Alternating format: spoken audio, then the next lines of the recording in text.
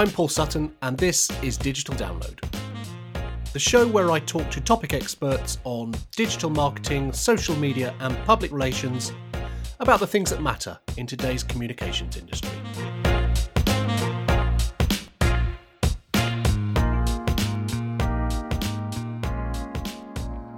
The overall picture in the global marketing communications industry is something that can only currently be described as bleak. A recent study by Provoke Media highlighted that 77% of PR firms around the world are expecting a loss of earnings as a result of the economic impact of the COVID-19 crisis. More than a quarter of those are expecting to have to lay off staff. Now, the effect has mostly been on delayed or cancelled campaigns, with eConsultancy reporting that 55% of marketers in the UK are delaying product or service launches. Many leading brands are suddenly in trouble, with companies including Debenhams, Carluccio's, Flybe and Laura Ashley filing for administration. On the media side, national newspaper sales fell by over 20% in the last 2 weeks of March, and Reach, the publisher of The Mirror, The Express and The Star, has furloughed over 1,000 employees. There has to be a huge question over whether there'll be a job for them to return to once all this ends. The name of the game in the current global environment is survival. Crisis management and business continuity have leapt into the, albeit virtual, boardrooms, while the management challenges of remote working for those who still have jobs are raising significant questions for the future of work and particularly of leadership. Whereas previous leadership tendencies to be a bit command and control, micromanage a bit, check up on your staff and be very specific around what are they doing and how are they doing it, all of that has to go out the window. Right now, trust is the best currency you have as a leader. Rob Stewart is a counselling and occupational psychologist who focuses on the mentality of leadership. In the last month, there have been two fundamental changes to his role. First, there have been more requests for assistance in keeping workers engaged and productive when working from home. And second, leaders are trying to work out what is expected of them now and whether they need to change their approach. He says that leaders must empower people to make things work however they can. So while you may feel that you need to check in on people because you can't see them, this is exactly the wrong thing to do. A lot of leadership principles are very counterintuitive. If we want to get the best from people, we actually need to be less involved with them and less micromanagey. But of course, when something like this happens and we all feel out of control and we're all unsure of what's going to happen, what we want to do is take control of the situation. And one way we can do that as leaders, albeit not very helpfully, is to keep a close eye on what people are doing. What we would be better placed to do is to look at what we can control as being leaders, and that's ourselves, the messages that we're giving, the behaviors that we can role model, instead of focusing on, okay, how can I just keep tabs on people? More than ever, our leadership needs to be explicit. It needs to be conscious and it needs to be explicit.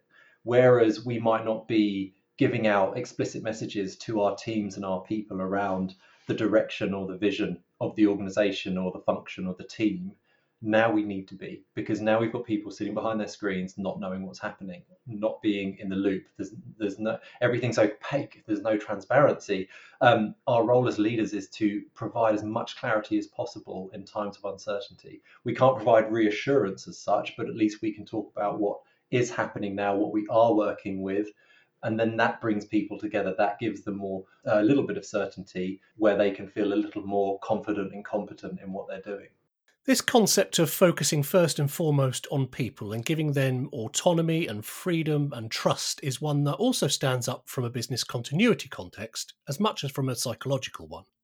I have long believed and worked extensively on the idea that the organisations in any circumstances that in the long term are going to succeed are the ones who engage with people's human needs, human wants, human values and human beliefs. So in a way, although much has changed, equally some of the evergreens, some of the fundamentals of being human, humane and humble are more important now than ever. So there is this strange dichotomy that everything's changed and nothing's changed. And as I say, what hasn't changed is the fundamental need to remember that organizations are only resilient if their people themselves are prepared and resilient.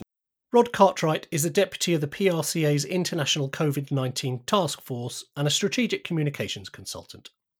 He asserts that at a time when so many organisations, large and small, are operating on a skeleton staff or have, in the UK at least, furloughed people, and are just trying to stay alive, companies are being forced to return to the core of what they do and why they exist.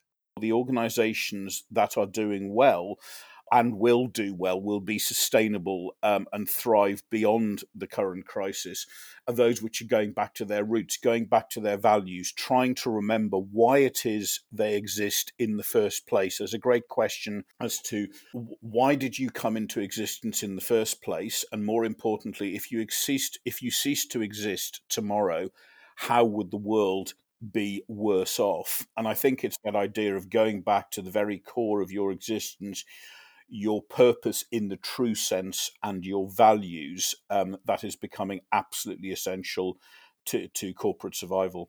When the COVID-19 crisis really kicked off, which for those of us in the UK was around the middle of March, but varies depending on where in the world you live, we seemed to, as one, go into a state of shock. I remember being in a state of extreme anxiety that first week, feeling out of control and wondering what the hell was happening. But what exactly was and is that collective anxiety we're all feeling together? I think the best way of describing it would be looking at a grief cycle, understanding that a grief cycle we'd go through if we lost someone is very, very similar to what's going through now. Loss doesn't have to come from losing someone to death. A grief cycle can come from any significant loss in our lives. It can come from losing a job. It can come from going through a divorce. So going through a situation like this, with all of its inherent aspects, I think it makes sense that we would be experiencing grief. We have to think about all of the liberties that we have lost, that have been impinged upon by this. It's not simply that we have gone from working in an office to working at home. That's simply not the case. We've lost our autonomy, being able to choose where we go at what time and what that looks like. We've lost our relatedness with people because we can't see them. We've lost any kind of certainty over what's going to happen in the future. So there's considerable loss there, and I think we're going through a grief cycle. Now, this makes a whole load of sense to me. If you think about it, we've lost any combination of money, job, freedom, kids going to school, exams, pastimes, social lives, and potentially lots more depending on the individual. So that being the case, could we be in different stages of the grief cycle for different things at the same time? And would that explain the ups and downs we're all feeling? I think with a situation like this that is so unprecedented and so complex, that has so many different traits to it, I do believe we can be in different places. I think because also all of those aspects interact with each other. We've lost our money, and therefore that might impact on the education for our children and where we were thinking of sending them. Or, if we've lost our job, what does that then mean for our relationships with our family and our friends, because we might not be able to do the same things that we were going to do with them. And because of all that complexity, I think it's understandable if people were going through different stages at different times. And I think that's what's so difficult about it. There is so much ambiguity and uncertainty about the future that even if we start to move through it, that's kind of swept out from under our feet. If we think about a loss of someone, as tragic as that might be, it has a finite ending. That person is gone. And after that, we can shift through those stages of grief because the aspects outside of that in our life are relatively stable. We've still got the same job. We've still got the same friends and family. We are still following the same path. We've just lost that person. Whereas now what's happening is we've lost our previous normal, and we're trying to readjust to a new normal, but we've got no idea what it might be. And there's so much complexity of what it could look like, and it changes so much. The changeability, it feels like this has been going on for a year because of the changeability, but it's not, it's every day. So with that, it's just so hard to navigate smoothly through that. So if we accept that all of this is happening to everyone on a very personal level, from a leadership position, what is the best way a leader can deal with this? Back to Rod, who says a focus on what comes next is vital for the continuity of a business, and calm, authoritative and empathetic leadership is what is now required. I think firstly, and I've said this often, is that the word crisis in its true sense doesn't actually mean Edvard Munch's The Scream. It doesn't mean it's not a catastrophic endpoint. It is, in its literal sense, a turning point. But I do think it's important for leaders to remember and convey that, without getting too Buddhist on you, this too will pass. There will be another side to this. We will come out the other side. It's those who, as I say, remember that the resilience of the organisation depends on the preparedness and the treatment of the people. I've talked a lot about the idea that people need to be treated as individuals.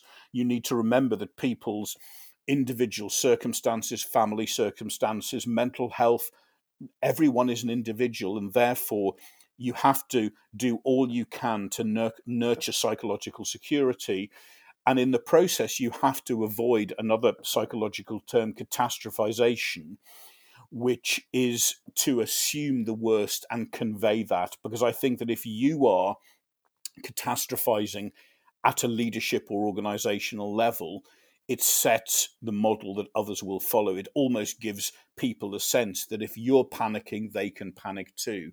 So your job as a leader is to convey the sense that you are neither overestimating the threat nor underestimating the resources the organization has to deal with it. And I think finally, that notion of maintaining and celebrating culture and values and reminding your people in everything that you do, everything that you say, everything that you communicate, that you are going back to your values and that you're aligning what you do operationally with that basic intent, that organizational intent.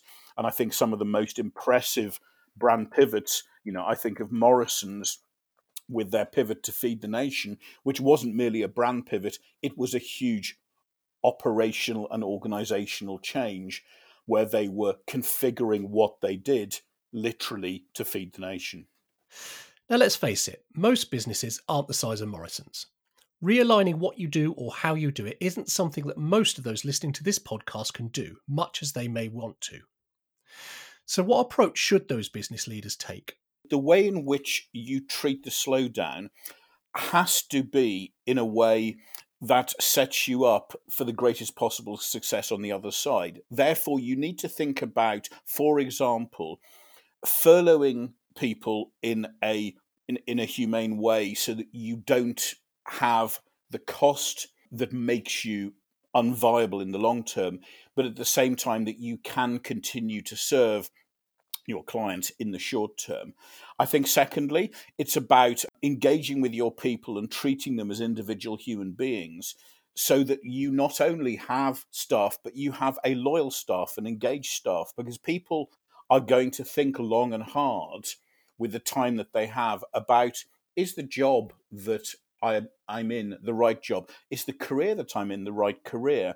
And therefore, I think forward-looking organizations won't be taking their staff for granted in the short or the long term. And I think the third will be thinking, and everyone is grappling with this, about the balance between paid work and pro bono work. I'm spending a very considerable amount of time doing work for organizations, doing work for the industry, mainly because I believe it's the right thing to do, but also because, you can't be punished for being decent. And I think that organizations who go back to their intent and values and work out how they can provide their services either for free. I'm seeing some quite clever organizations doing the equivalent of what Radiohead did a few years ago in releasing an album and saying, pay what you think it's worth or pay what you can afford.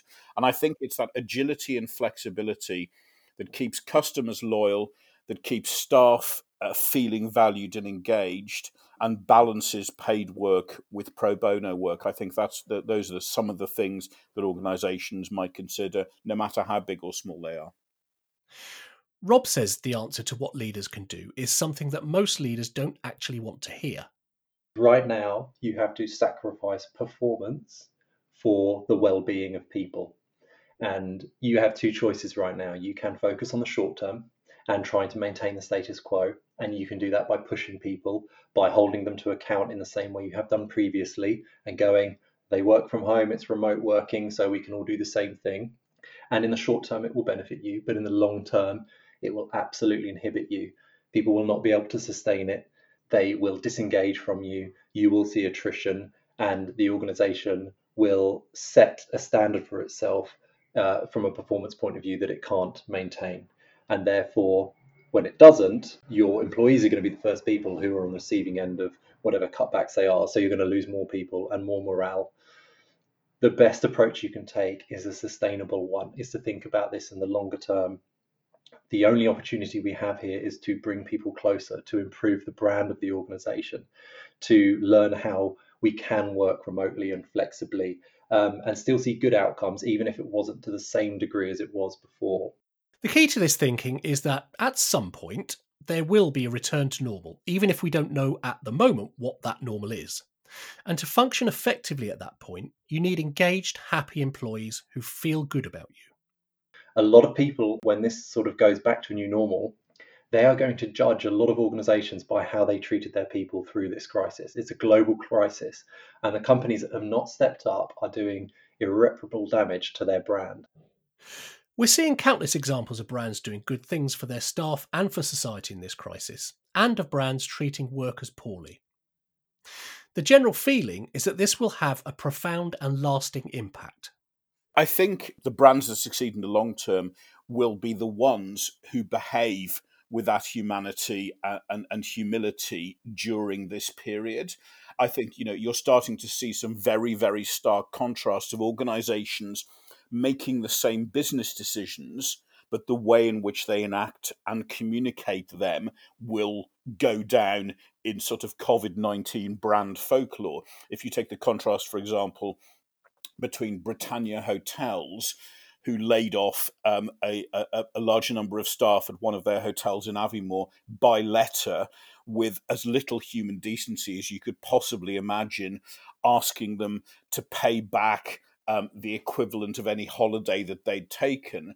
Contrast that with the wonderfully personal and human letter from one of the founders of Hawksmoor about the pain they felt in having to close the restaurant, and actually asking consumers to go to other smaller brands who were doing home delivery because, frankly, those brands needed their business more than Hawksmoor did. And there are just swathes of these examples that, as I say, brand folklore will remember. It'll be elephant-like in remembering the brands that treat people with humanity and humility, and those that seem to forget that will be what they are remembered for in the medium and the long term. Now, I recently wrote an article for the Huffington Post that covered some of the many examples of this out there. One of the counter-arguments I have read in response is that by the time the COVID-19 crisis is over, the world will have moved on and will simply have forgotten how brands behave by then. So how much of an impact will it really have? I don't think it's binary.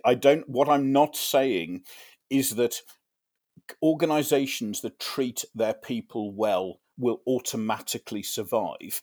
Patently, businesses that survive will also be those which have financial reserves, which on the other side of this crisis, whenever that is, still have products, services, route to market that still work. So what I'm not saying is that organizations' treatment of their people will be the only determinant. I do think it will be a factor. Rod makes the point that such events have a long tail, and cites Volkswagen's emissions scandal as an example where cars are still manufactured and sold, but the brand is tainted, and long-term sales have suffered as a result. Now, this all leaves two big questions. How do we, as individuals, best cope with all of the upheaval in our lives? And are the changes we're seeing long-term? Here's Rob on the first of those.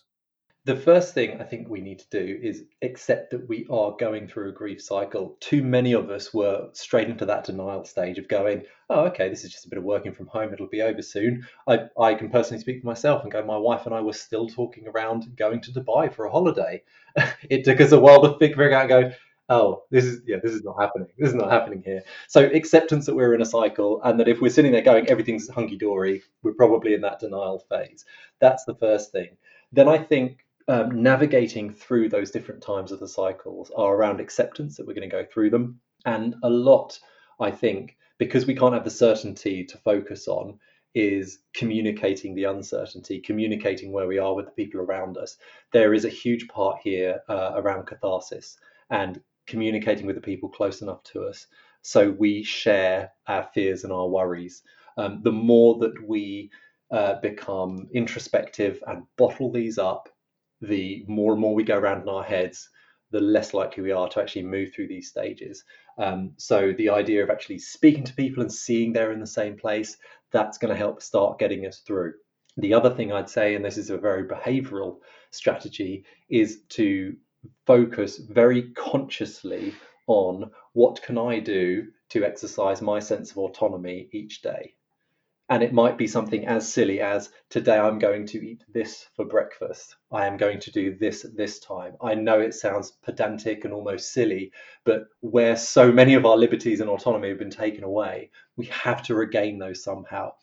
But it's very easy at this point to go, roll out of bed, make a coffee in the morning. I'm sitting there in front of my laptop. I'm there until lunchtime, and I drag myself to the kitchen and just make something. And it becomes we're living very unconsciously and very automatically. The better thing to do is to be very mindful and very conscious about the choices we can make. On the question of whether we're going to see fundamental changes in the way that business and society operates, or whether we're likely to just go back to normal, here's Rod. It also comes back to leadership choices by organizations, by individual leaders, and by each and every one of us. I think that this idea that somehow the world system will change just because it has changed in the short term isn't necessarily right. I think that organizations, leaders, and individuals are going to have to make conscious choices, for example, to drive less or shop online more or treat their people in a different way or integrate systems of home working in the long term and changing the way that the world of work looks like. Because I don't think system change will happen of its own accord. I think it will happen if businesses, organizations, leaders, and individuals consciously make those decisions. Now, it'd be foolish to think that many people won't want to work from home from 2 days a week, for example, after this ends. But equally, it'd be naive to think that when this does end, everything will automatically have changed for good. But maybe the role of the office will change to somewhere you go for social interaction and group work rather than being the home of everything for 40 hours a week. A lot may depend on how long the disruption lasts and whether new habits and behaviours have long enough to be established. I think the question of behaviour change is actually fundamentally psychological. I think it's all about that basic piece of psychology which we call habit. And I think that the idea that we have spent 3, 4, 5, 6 weeks being forced to behave in a different way doesn't automatically mean that very long-term ingrained habits will change. We're going to consciously have to will those habits to change. We're going to have to consciously make the decision that our habits will be different if there is going to be any long-term change in the way that we operate as a society and the way in which we operate as an economy. Whether leadership and leadership styles change is equally as up for debate at this point in time. There are two perspectives. The pessimistic part of me says we go back to some sort of normality. We have a global recession. We have a position where people feel lucky to be in jobs. And those leaders who are subpar leaders, who rely on command and control, who use people as cogs in a wheel, those people are still in their position and they can carry on using the same tools they have to get people to work the way they want to without having to change their style, because people are happy to have a job and they feel like, I can't leave and go anywhere else. That's my fear. But what about the optimistic view? The idealistic part of me says this is an opportunity to go, actually, leadership probably isn't good enough in a lot of places, and these people haven't stepped up, and we need them to. People go back into their roles and go, actually, do you know what? I'm not accepting this. I'm not accepting that. We've come together as teams. We're stronger. We're all doing things differently now. For instance, a lot of places have this culture where if you leave at 5 o'clock, everyone looks at you like, oh my God, I can't believe you're looking at you're leaving at 5 o'clock. Well, hold on a minute. The only person who wins here from all of you staying past 5 o'clock is the organization. You don't. What are you getting from it? The shareholders will be, senior leadership will be. Whereas I think what's happening now is we're coming together on these Zoom calls and everything else, and we're connecting with each other on a deeper level. We're sharing in a very real threat that's actually focusing all of our minds together and going, this is a common enemy. And that really brings people together.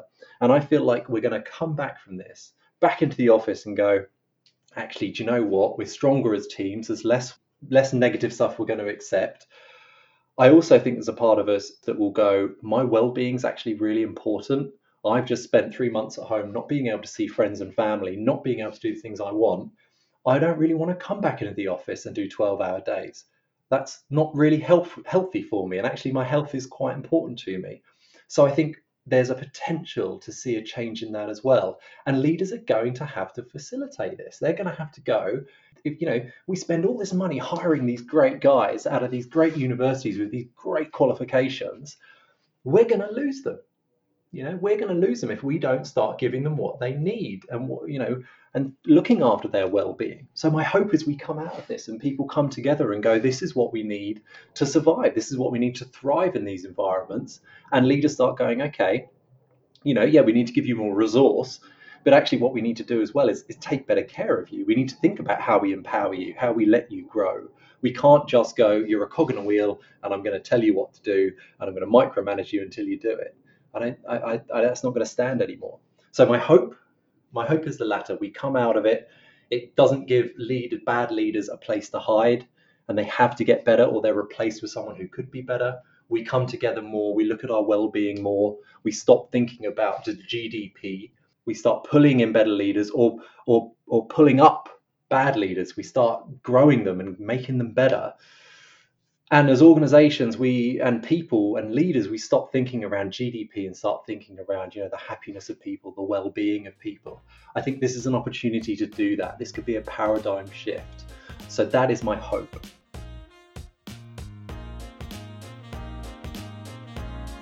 Many thanks to Rob and Rod for their time in helping make this show. You can find them both on LinkedIn.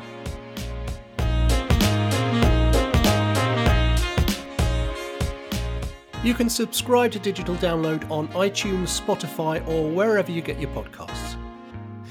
And if you like the show, please do leave a review as this helps others discover the podcast. Thanks for listening, and I'll see you next time.